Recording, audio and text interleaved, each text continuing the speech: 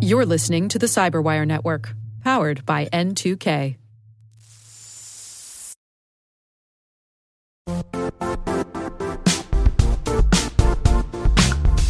The IT world used to be simpler. You only had to secure and manage environments that you controlled. Then came new technologies and new ways to work. Now, employees, apps, and networks are everywhere. This means poor visibility, security gaps, and added risk. That's why Cloudflare created the first-ever connectivity cloud. Visit cloudflare.com to protect your business everywhere you do business.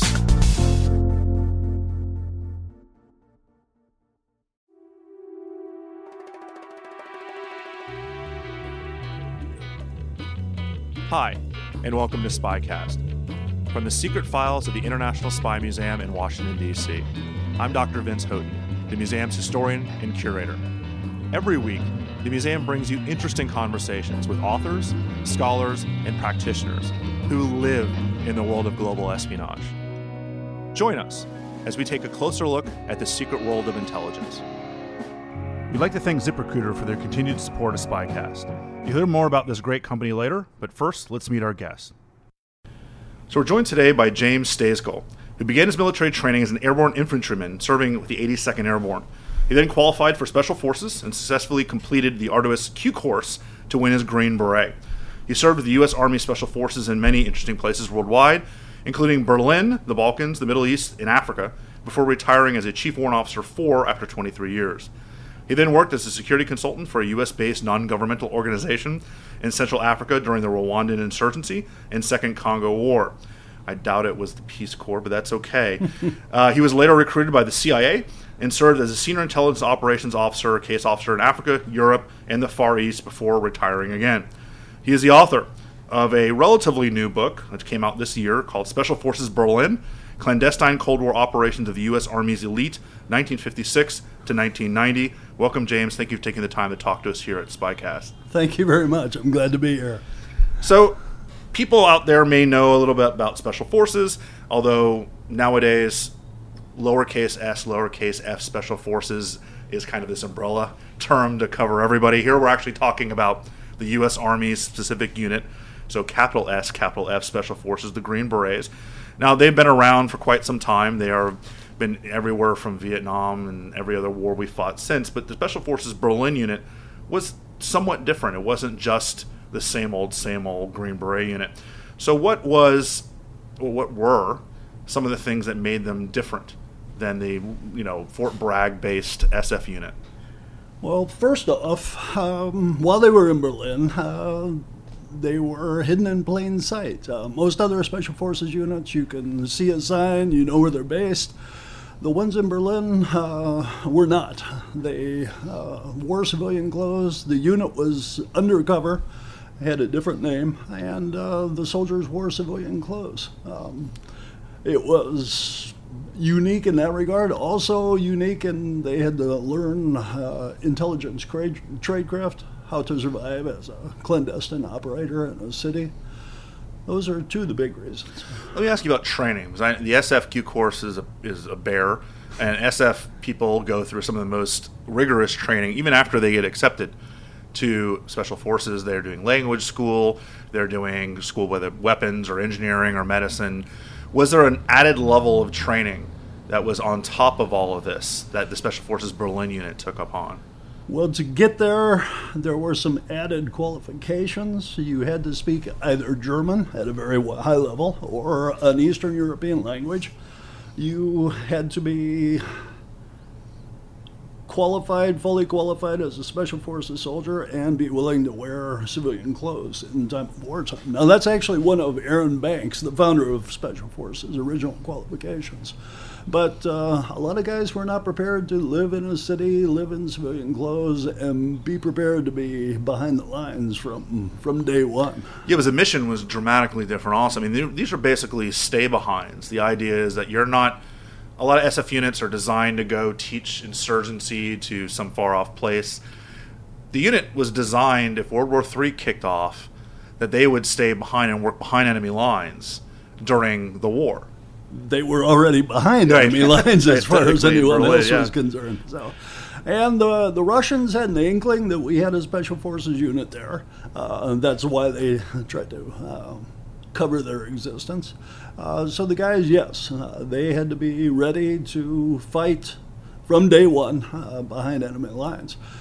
It was sort of a Hail Mary play for the American and the NATO forces because the U.S. European commander knew that the Russians had a decided advantage on D-Day. 90 divisions compared to about 60, Warsaw Pact versus NATO. And Special Forces Berlin was supposed to give him just a bit of an edge, at least in the initial days. The idea was that you'd operate not only fighting, we call this the soft, squishy parts. You'd go after bridges and loggerheads, and you'd go create chaos in the rear in many cases, right? I mean, this is trying to slow down. You're not taking on tanks. You're going after a lot of the things that make an army go. I'm having a hard time of visualizing me going against a tank, but Berlin had a unique characteristic in that it was surrounded by the East German railway system, and it was basically the key focal point for all rail traffic coming from Eastern Europe towards Western Europe. And we knew, the intelligence sources told us, that the Russians were going to move their troop trains, their armor trains, everything around what was called the Berliner Ring, which was the rail network around the city. If you could stop that by sabotage, blowing bridges, blowing railway links, you could easily slow down the massive amount of Soviet forces moving forward. And maybe just enough to give a strategic advantage or to equalize kind of the strategic disadvantage that the conventional forces in the West were dealing with. Yes. The traditional forces were basically waiting in the Fulda Gap for the Russians to come through. And this would... One of the EUCOM commanders said, basically, your mission is to buy me time. And 72 hours was what he was hoping for. We were hoping for a bit longer than that, but that was basically it. And a lot of the members of this unit were people who weren't born in the United States. They actually were born in Eastern Europe, and they had been nationalized U.S. citizens.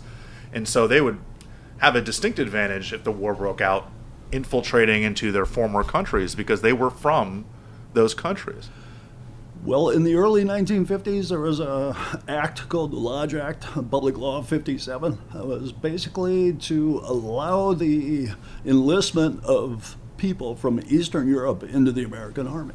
And it was specifically for Special Forces because we knew that we were going to need these people behind the lines. There were quite a few in the unit. In the 1950s, 1960s, probably 45% was Eastern European, sometimes German. Germans were not part of the Lodge Act. And quite a few Americans of first generation immigrant parents. Later on, that would taper off, but even in the 1980s, we had quite a few foreigners and who were American citizens, and first generation immigrants. So I should probably point this out because I've been using a lot of pronouns as of you. You've said we, I've said you in referring to this unit. You were a member of what was called Detachment A of Special Forces in Berlin. What drove you to this unit? What made you say, I want to be a part of this elite unit that may not have a very long lifespan if World War III broke out? Actually, for some strange reason, we never really thought about that.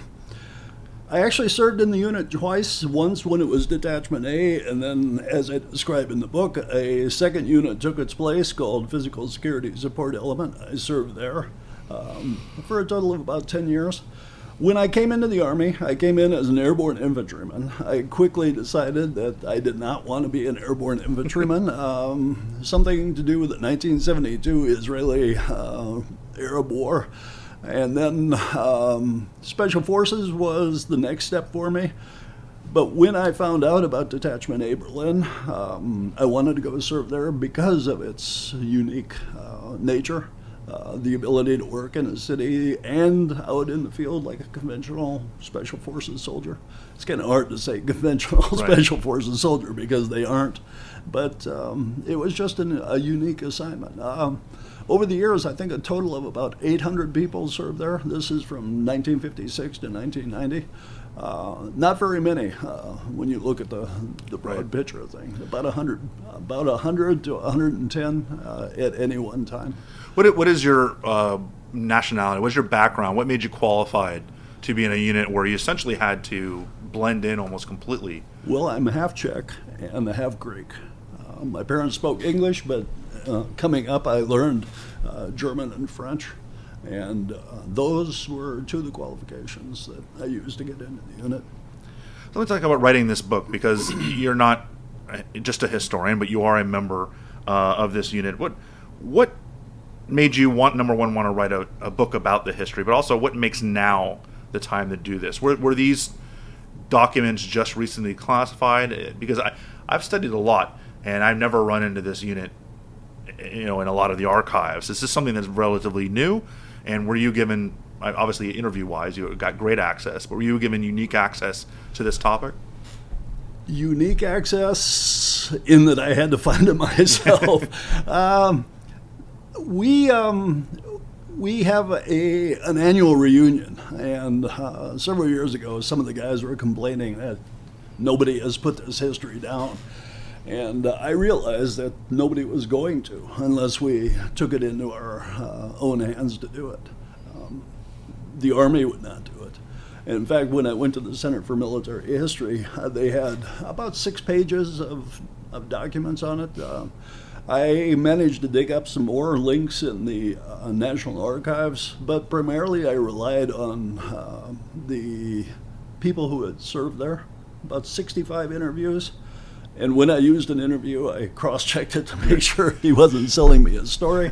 But we just decided this was the time. And 25 years had passed, and so most of the declassification requirements were there.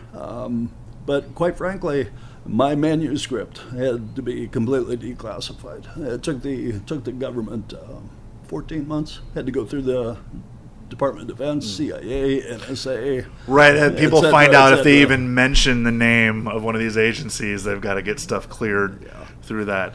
Well, let's kick it back to historically the beginning of this. What showed... The United States Army is an extraordinary organization, but it's huge and it's slow-moving. So sometimes there needs to be an impetus, a catalyst, to get it to think in different ways. So what got the United States Army thinking that they needed a specialized unit of stay-behinds that turns into this detachment? Well, 10th Special Forces Group had been posted to Bad Tolz, Germany, in the southern part of Western Germany. And about the same time, the commander of the Berlin Brigade realized he needed some additional assets. And he requested demolition teams. Well, the only unit that could provide what he wanted was Special Forces. And all of a sudden the military realized that if you put 6 teams in Berlin, you wouldn't have to worry about getting the Air Force to fly through East German airspace. And in 1956, the first guys were sent up to Berlin. And that was really the genesis. Well, that's an interesting thing, and throughout the book, there's a lot of training when jumping out of airplanes, right? All SF guys are special airborne qualified. A lot of training missions where you would drop into somewhere. The likelihood of that happening during World War III was essentially none. This wasn't going to be kind of a right out of a movie where there's this big parachute or halo parachute drop. The likelihood is you were infiltrating through sewers or through underground or through safe houses as civilians. This was old school, more spy stuff than really military special ops stuff. Well, that was basically the plan, is if the war started, the teams would melt into the city, disappear essentially until the opportune time when they could cross the wall, or in some cases guys were going to do missions within the city itself. So we looked at every bit of intelligence information we could find out about our section of the wall to figure out where we could go over it, go through it, or go under it. and that was the plan. One thing I found really interesting was that on top of the actual military training that you did, you essentially were doing full-fledged intelligence operations training. Everything from working on communications that were non-technical, dead drops and brush passes, to establishing cover stories and everything else.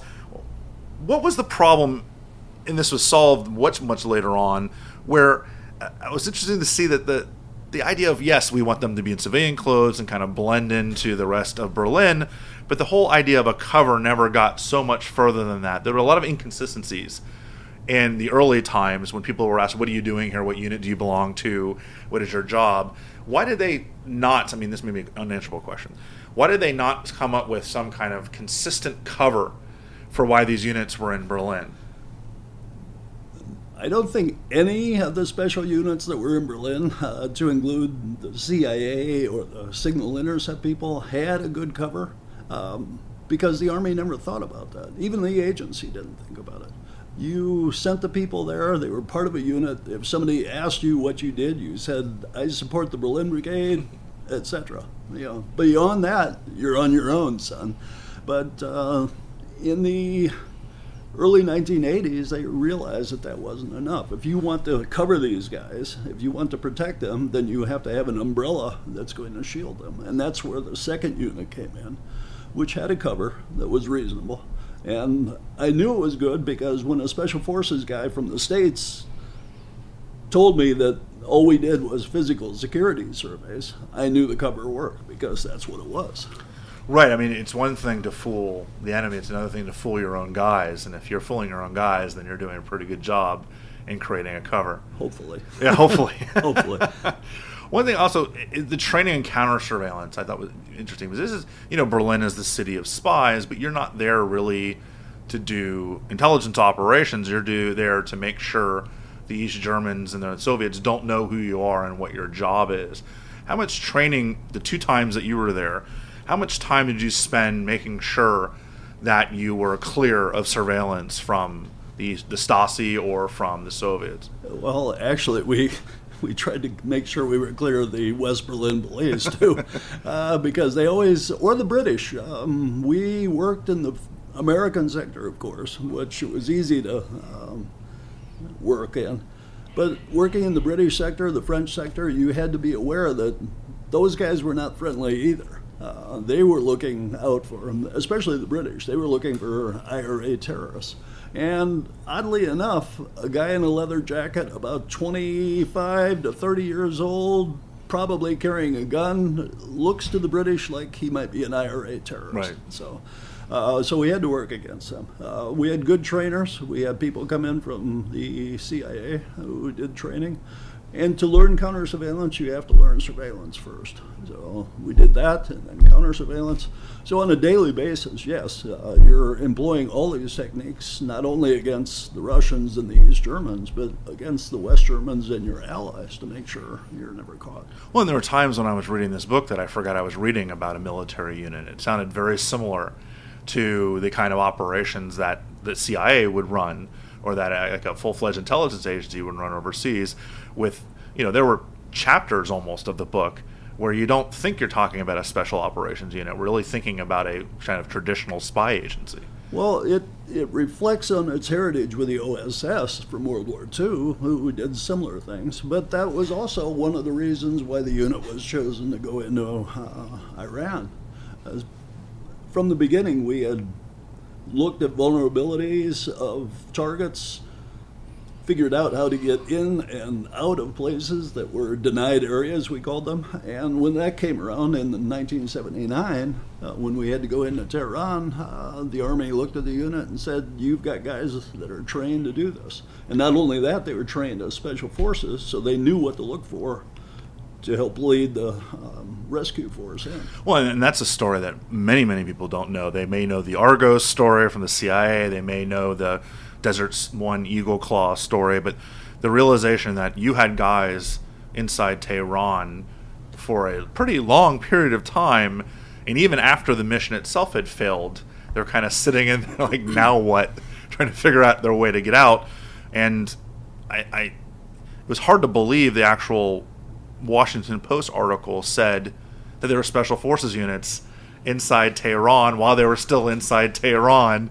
That had to, if it was just a random guy, and not to kind of pump this unit up any more than it already has been, because it's an amazing unit, but say, if it was just a random person that didn't have that kind of training, that would have been the end of the mission. I mean, you're caught, but your guys were able to get out successfully, and never get caught by a very, very, at that point, alerted Iranian special police.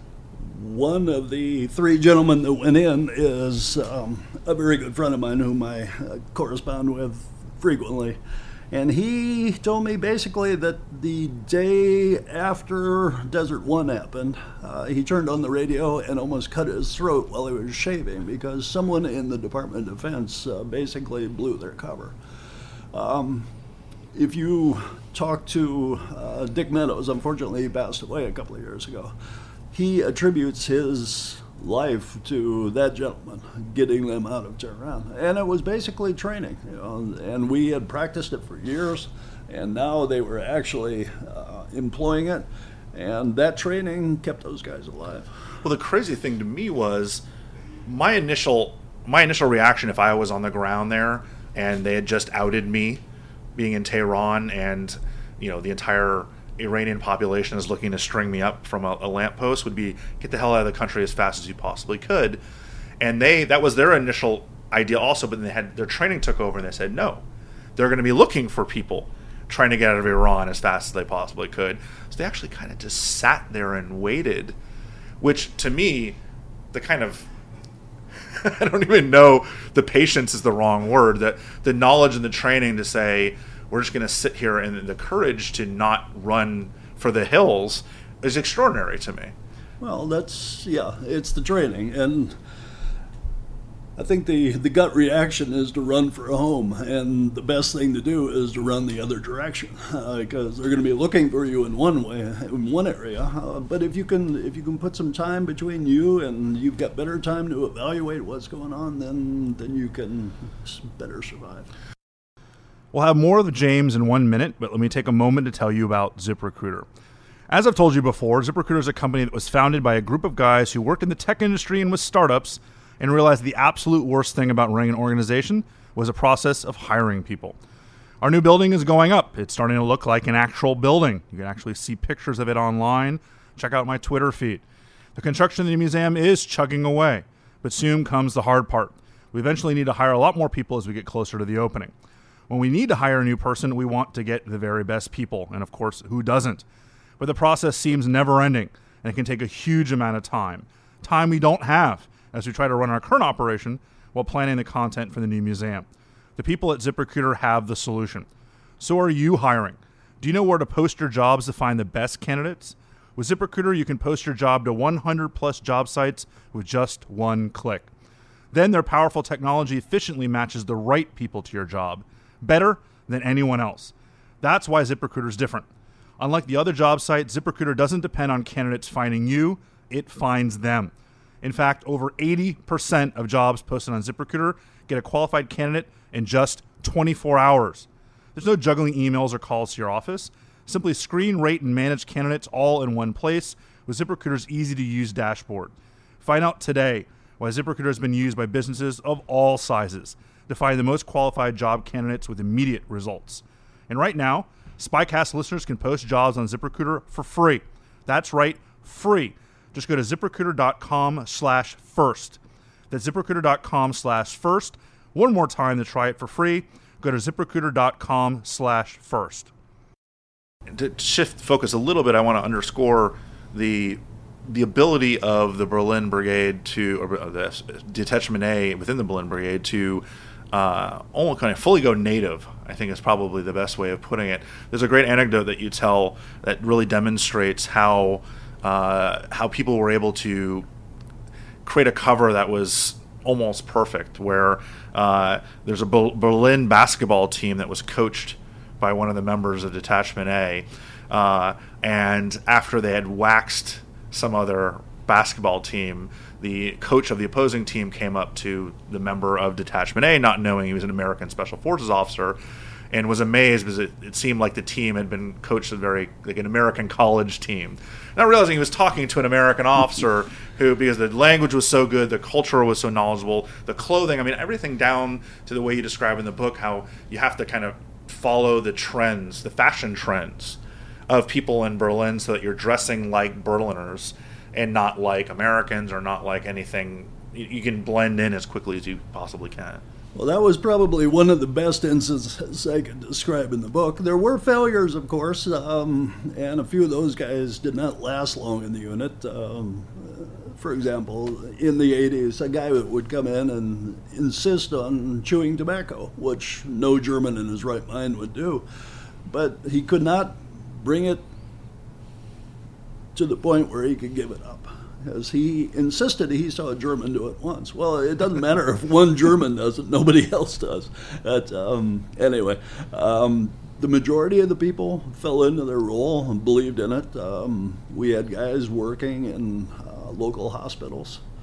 We had students at the Free University who would pass themselves off as a complete different nationality. And they lived their life in the city as a Berliner, whether it be a German or Hungarian or Spanish, they could pass it off. We actually have the missions, specific missions, because some of them were. I mean, this is very varied. This wasn't a unit that just had that one stay behind mission their entire time. You're also used as a essentially doing scientific and technological intelligence about new Soviet equipment. The kind of the traditional mission of the defense attaché, where you had official cover and you went into East Germany, and there were some interesting anecdotes there. But a lot of the stuff, coming back about learning about the T-80 and learning about the T-72 before that, and learning about new Soviet weapons systems. I mean, this seems like a very key mission that was done almost as an aside. Well, it actually was an aside, but the military liaison mission, which was the umbrella organization, was used by our unit to look at our targets in East Germany. And the military liaison mission was a joint operation. The Soviets did it in West Germany, the French, British, and Americans did it in East Germany, and it was a way basically to monitor each other to make sure that nobody was preparing for war. It was a legal spy mission. So we used that to stick our guys in the cars and travel with them in East Germany. But to be a part of that mission, you had to know exactly what you were looking at. And that required everything from understanding what the antenna array on a truck meant to being able to identify a tank when it was under a tarp. And it was a very useful mission, but the unit got good at it, and the mission liked our people with it. So for over 25 years, we did that mission with them. And the Soviets and these Germans wanted to make that as hard as it possibly could while you're over there, harassing you at every step. One of my favorite stories was I guess it was a mobile rocket launcher or something like that, was chasing a bunch of your guys in a car. And instead of just turning tail and running, they said, we can actually gather some pretty important information about this. And so they went the exact speed of the mobile rocket launcher, and that helped them to understand how fast the actual machine could go, which is pretty extraordinary that they weren't. Again, it's kind of the courage of these guys, not just be like, oh my God, we're in a car and we're being chased by this massive tracked vehicle. They said, well, let's see how fast this thing can go. Yeah, I'm not sure that they were actually thinking that precisely about it, but it seems to be that they got out in front of the truck and realized that it could do 50 miles an hour, so they should be able to do 55. And each increment gave them a better idea of what the thing could do. Eventually they escaped, so that's the best part of it. Well, one of the other missions of this group that I thought was perfect for everyone involved was kind of the red teaming side of things, or even personal security, where you had arguably one of the top trained military units in the world right in the middle of Europe that you could be used to help other people realize their vulnerabilities, where you could be used to provide security, not specifically like physical security, but you could teach people where their actual vulnerabilities were by you acting as the bad guys. It seems for decades this was a major role of Detachment A. It was, and that really started in the early 60s when the Berlin commander tasked the unit to check out the security of the Berlin mayor. That was one of the first time. And when, after about 2 weeks, they turned in their report that outlined 4 or 5 possible scenarios where the Berlin mayor could easily be kidnapped or killed, he found his security profile changed abruptly. And that was just a small snippet, and it continued on. Once their reputation was established, the unit kept doing it. So the red teaming was always a good way to look at a target, because if you're going to break something, you have to be able to look at it intimately to understand how it works first, and that's what the red teaming was all about. And yes, you could use it for vulnerability assessments to help people, but at the same time it also taught you how to go in and break things. Speaking of going in and breaking things, talk about counterterrorism, because that becomes the predominant role during a certain time period of this unit. And it's interesting, today we think that terrorism is a key role for the military and always has been. But there was a time period, especially at the very beginning of when Detachment A was brought in to do counterterrorism operations, that the military hadn't been really paying attention at all to terrorism as a role. Well, much like the police force in the United States, the FBI and the police took the predominant role in combating terrorism in the United States. The military saw this and they said, well, that's obviously a law enforcement role. And this is one of the reasons why the United States was so reluctant to deploy forces in counterterrorism missions. And it was only in the early 70s when the Israelis and the British SAS started to have a couple of successes with their military that the American military paid attention. But even then, Delta Force and SEAL Team 6 didn't come around until the late 70s. The U.S. EUCOM commander saw early on, in 1972-73, that he needed something, and that's where detachment... Well, it's not coincidental timing. I mean, this is right after the Munich Olympics fiasco. Well, yes. Yeah. As a matter of fact, the guys down in Bad Tolz offered to help the German police, and the German police said they could handle it by themselves. That, unfortunately, went very badly. Well, and right afterwards, the Germans decided they needed their own unit, GSG-9, to do direct action against counterterrorism. But again, that's a law enforcement unit. Yeah. Well, how close was the detachment's relationship with like GSG-9 or the SEK or these units that were designed to do this kind of work? We had good relationships with the GSG-9, not so close, but maybe twice a year we would train with them. We had better relationship with the so-called SEK, the Sondereinsatzkommando, because the federal forces, like GSG-9, could not come into Berlin. The SEK was our unit of choice to train with in the city. And they knew that we were some kind of a special unit, but they thought it was primarily towards protecting the Berlin commander and counterterrorism. But that was a good relationship. And then, of course, the British, the SAS. And that was, SAS were an extremely capable force. They still are. In the 1970s and 80s, they were one of the prime movers, along with the Israelis, on counterterrorism. Well, and you can see why. I mean, they're constantly thinking about Northern Ireland and working in a combat zone against terrorists nonstop. I mean, that makes you pretty good, kind of forces you to become pretty good. Yeah. For all their foibles, the British have a lot of experience in counterinsurgency and counter-guerrilla warfare. So. What interestingly enough, a lot of times you worked with these units, they had no idea who they were working with. I mean, you kind of alluded to it when you were talking a minute ago, saying that they thought that you were kind of security. But you went and worked with the British, and you worked with the Germans, and you worked with the French, and they had no idea that you were a U.S. Army Special Forces unit that was attached to Berlin. Well, they didn't know the Berlin part. Yeah. They knew we were a Special Forces unit, and most of them we would tell them that we came from Bad Tolz or from the United States. So that sort of diffused the problem there most of the time. Yeah. You already alluded to the fact that you were in two different named units that were essentially the same unit, and there's when Detachment A was eventually deactivated. Can you tell a little bit about why, and how did the reactivation of a different name unit with the same basic mission, how did that solve some of those operational security issues? Well, as you mentioned, several articles after the Iran mission mentioned the fact that there was a Special Forces unit in Berlin. And when that hit the news, the U.S. EUCOM commander was upset, and he said, we've got a security problem.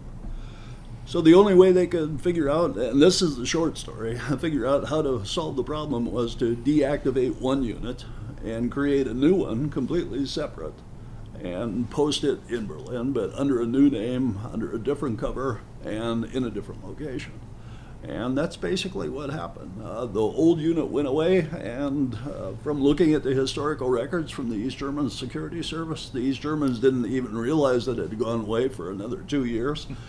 And they never figured out what the purpose of the second unit was. So I'm not sure how the Russians saw it, but because their archives are now closed to us, right. They're no longer our friends. But it seemed to have worked. Well, how? Because as you indicate in the book, the operational security wasn't necessarily the greatest, where they used a lot of the same personnel, some of the same trucks, some of the same things with serial numbers. They kind of just painted them a little differently. And if anyone was really paying close attention, that it was seen that the TO&E or even some of the personnel were exactly the same from this unit that had been shut down. One would think that, but apparently they didn't put two and two together. So we always assumed they did, but it appears that they did not. People knew that the second unit was a special unit. Some of the Berlin police guys said those guys look suspiciously familiar. They use the same tactics, they use the same weapons. Yeah, so you wondered, but the officers had to pretend that they were MPs, right? Everybody had to pretend they were MPs, which hurt some people's feelings terribly.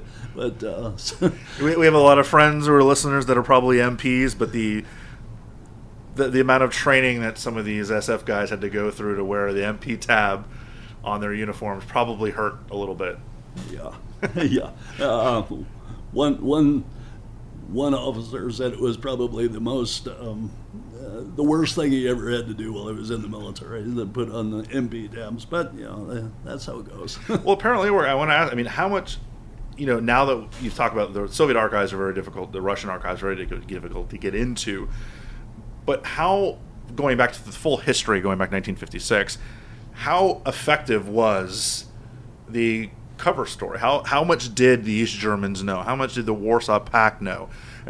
Did they? They probably knew that there'd be people who were left behind, but they were able to identify who you were. Did they know names? Did they have who the unit was? You talk in the book about them being able to identify certain commanders and others, but how much did they know? From the East German records, we figured out that probably 6 names were known to the East Germans over the years. That's 6 names out of probably 800. They knew the location where the unit was. They knew which barracks it was in. They did not apparently know who the people were. So the unit worked under the premise that it was known and the East Germans would target it, which they certainly would, or the Russians. So the guy's plans was to disperse into the city and disappear as fast as possible. In the first days of a war, the total chaos that would ensue, one could hope that they would be able to disappear for days, if not weeks, inside a city of several million people. It's like hiding in New York City with a fence around it. Yeah, and I think that's people's misconception about military units. You think that the unit would go off together and hide, but the idea behind this was everybody just scatter. And the ability to operate independently as a person or as a small team of 2 or 3 people was paramount to be able to be part of this unit. Well, I mentioned the tradecraft, and the tradecraft that you had to know was how to work undercover as an individual operator and as part of a team. So basically the unit was going to go underground and to use non-technical and technical communication devices to keep in touch, and then only come together when they were ready to pull off a mission. So it was an intricate plan, and we had equipment stashed through the city in mission support sites, euphemistically called. So the unit could have easily operated. Because it sounds very similar to what the agency would end up doing. So what was the relationship with CIA? Or was there one? It varied. They were very good for training, not so good for sharing information on things. We would share information with them, and they'd say thank you, but we'd hardly ever hear anything back. But the agency was primarily concerned with collecting intelligence. When war came, the agency would basically have folded up operations. Well, because unlike the OSS that comes before everyone, the OSS turns into the CIA. Well, there's a dramatic difference in that the CIA really didn't have, certainly at the beginning of the time period, any established resistance organizations ready to pop up throughout Eastern Europe. Well, there were established resistance organizations in East Germany in the 50s and up until the 1960s, but as the East Germans perfected a security state, those fell off pretty rapidly. So what we would have worked with would have been resistance elements that came into being after the war started. And if we use World War II as an example, that could have been months or years down the road. What about the relationship with other countries? Talk a little bit about the British already. They didn't have much choice in the matter, but did the West Germans welcome you being there? The West Germans did not know we were there. Well, the British did not know we were there. The French did not know we were there. I mean, we would occasionally see guys in the British sector that we thought or suspected were SAS troopers. And they would come in, they were not stationed in the city, but they looked their profile was very similar to ours. And I'm sure they thought the same thing, but we did not work with them informally once or twice, but not in the city, no. How widely known was the unit within the U.S. military? Not. Not? It was not widely known within even special forces. In fact, the units that were next to us in the barracks quite often thought our only purpose was to assassinate all the technical security and intercept specialists. Oh, right. That was a fantastic story that all the NSA guys thought it was your job to kill them if a war broke out. Yeah.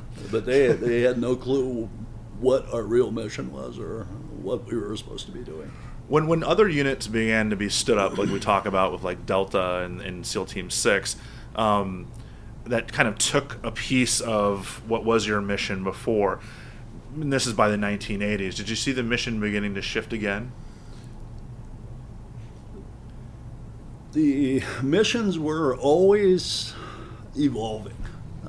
The wartime mission was evolving, whereas we were going to have to go to sabotage things earlier.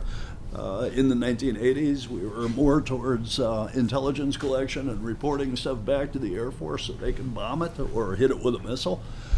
Same thing with counterterrorism. As Delta Force became more established, they saw their role as being the national force. And whereas before there were 2 or 3 forces, that sort of whittled down to Delta being the primary force, and then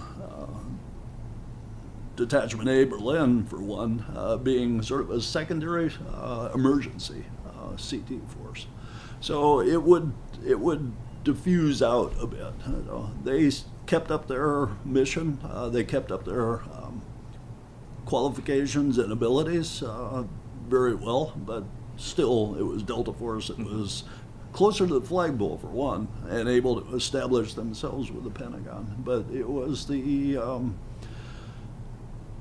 primary force, and the other forces in Europe and South America and the Far East were relegated to sort of a secondary role. What about the leadership at the Pentagon? Who knew about you? Was it just the Army Chief of Staff? Was it widely known within the Pentagon? I can't imagine you would be able to keep this secret if it was too well dispersed within the hierarchy of the Pentagon.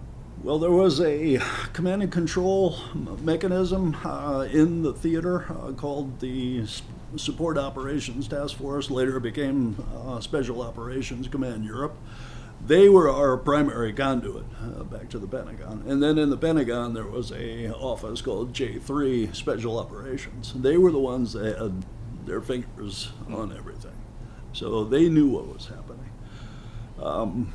In the end, that became sort of a hindrance for us in Berlin because we were so far away from the Pentagon that units like Delta in the States were closer and could argue their point, argue for more support more forcefully than we could. Well, there's a penalty to being too secret. Right. Yeah. Well, I mean, and Delta also had kind of a very charismatic leader in Charlie Beckwith who was kind of pushing for the idea and pushing for... Did you obviously couldn't have someone coming out and heralding and championing you guys in Berlin because you wanted to maintain a secret unit, but were there commanders along the way that helped to solidify your role in Berlin, but also to kind of help it to evolve in the way that you needed it to and you wanted it to? Were there any that stood out? There were. In the first unit, Stan Olszewicz, he was a Czech immigrant from Europe. Came to the States just before World War II. He was instrumental in pushing the unit into the Iran mission and was a very forceful leader, but also very good with the men. And then a guy by the name of Bulldog Maroney. And I call him a bulldog because that was his nickname, and he was tenacious as a bulldog. And he took the unit steps further than Colonel Olszewicz did. He was able to get us the support from the Pentagon. He was quite often, more often in Washington than he was in Berlin. And that's really what you have to do in the military. If you want to get the support, you have to be able to go and push it. When he left the unit, that's when the unit started to go into its disbandment mode, I should say. Right. Yeah.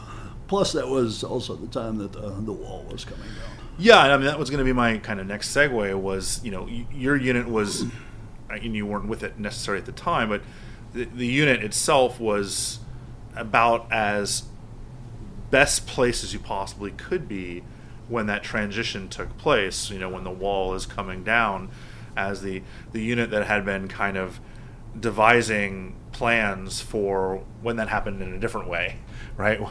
When the wall came down because Soviet tanks were coming through the wall versus the wall coming down because the Cold War is ending. How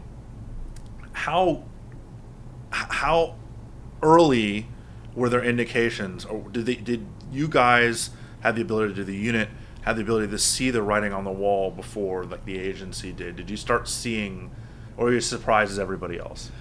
In retrospect, I think more people should have seen it, but I don't think the East Germans even saw it. The CIA did not call it the West German BND. The East German Security Service did not call it. So we were surprised as everybody. And in fact, I think the first alert that anybody had was a telephone call to our duty officer that said, hey, the wall just opened up, which happened on the 9th of December. So it was a surprise to a lot of people. Well, how much of an asset was the unit when all of a sudden you had thousands of people asking for asylum and for refugee status, and you may not have had people who understood the ins and outs of the East German military, but you had an entire unit sitting right there that had been studying the East Germans, studying the order of battle, studying the people, and who could speak fluent German or fluent languages that you now had Czechs and everybody else there. Was the unit offered up, or did they help with kind of the mess that followed November 8th? Well, the unit was actually quickly called in to help. There was an organization that had been in place for a long time that interviewed people that had come out of the Soviet bloc But they were overwhelmed quickly within days, and so they started interviewing people, and they realized they needed assistance. The unit got called in. The guys would go in and help with the interrogation. If it was a military subject, our guys would get utilized quite a bit. And if they realized it was an intelligence issue, they would turn them over to the appropriate people. So they were well utilized up until the end. The end, obviously, there's no mission anymore for the stay-behinds in Berlin. But do you see, looking at the 25 years since, 27 years since, do you see where some of the ideas, some of the missions, some of the innovations of this unit have spread into the army of today or the military of today, whether it's through CT or COIN or anything else that may have been innovative? Because there's a lot that was innovative from this unit. Do you see any of that spreading into military operations today? Well, I see counterterrorism less so as a contribution that the unit can make because there are two very capable units in existence now, plus what is called the crisis intervention forces that are quite capable. So CT is off the books. Counterinsurgency also not, but I think where the lessons that this unit used or learned come out strongest is unconventional warfare. The use of what the Russians call the little green men in eastern Ukraine come to mind. But as a matter of fact, since the book has come out, the military has begun talking more about relooking the old mission. What Special Forces has been doing predominantly in Afghanistan and Iraq is direct action. Going in and hitting a target, capturing people, blowing things up, which is a necessary mission. But the unconventional warfare of going in and influencing the people and changing things through political or not so military means is a skill that has fallen off. Well, it's a teaching, right? I mean, SF was kind of designed as the teachers who kind of teach insurgents how to be insurgents, and SF lately seems to have become a lot more kinetic and a lot more shooters instead of teachers. That's true. There are some detachments that are still doing the teaching role. In the Philippines, you see them working with the Philippine Army, and sometimes in South America. In Afghanistan and Iraq, you see them, but they're teaching counterinsurgency tactics rather than insurgent tactics. Right.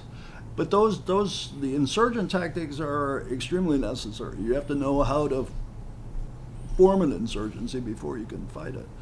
And this is one area where Special Forces could do more, I think, is to go in and work with the Iraqis or the Afghans to form small units to go in and infiltrate the insurgent organizations like the Taliban or ISIS. It's an extremely dangerous mission, but it can be done. Well, the mission that was originally designed for Detachment A, you could argue is popping back up again a little bit. Not necessarily there's no West and East Berlin, but the Baltic states, Western Ukraine, areas that have to combat the little green men running around. Not that you have any specific information about this, because you wouldn't want to tell us if you did.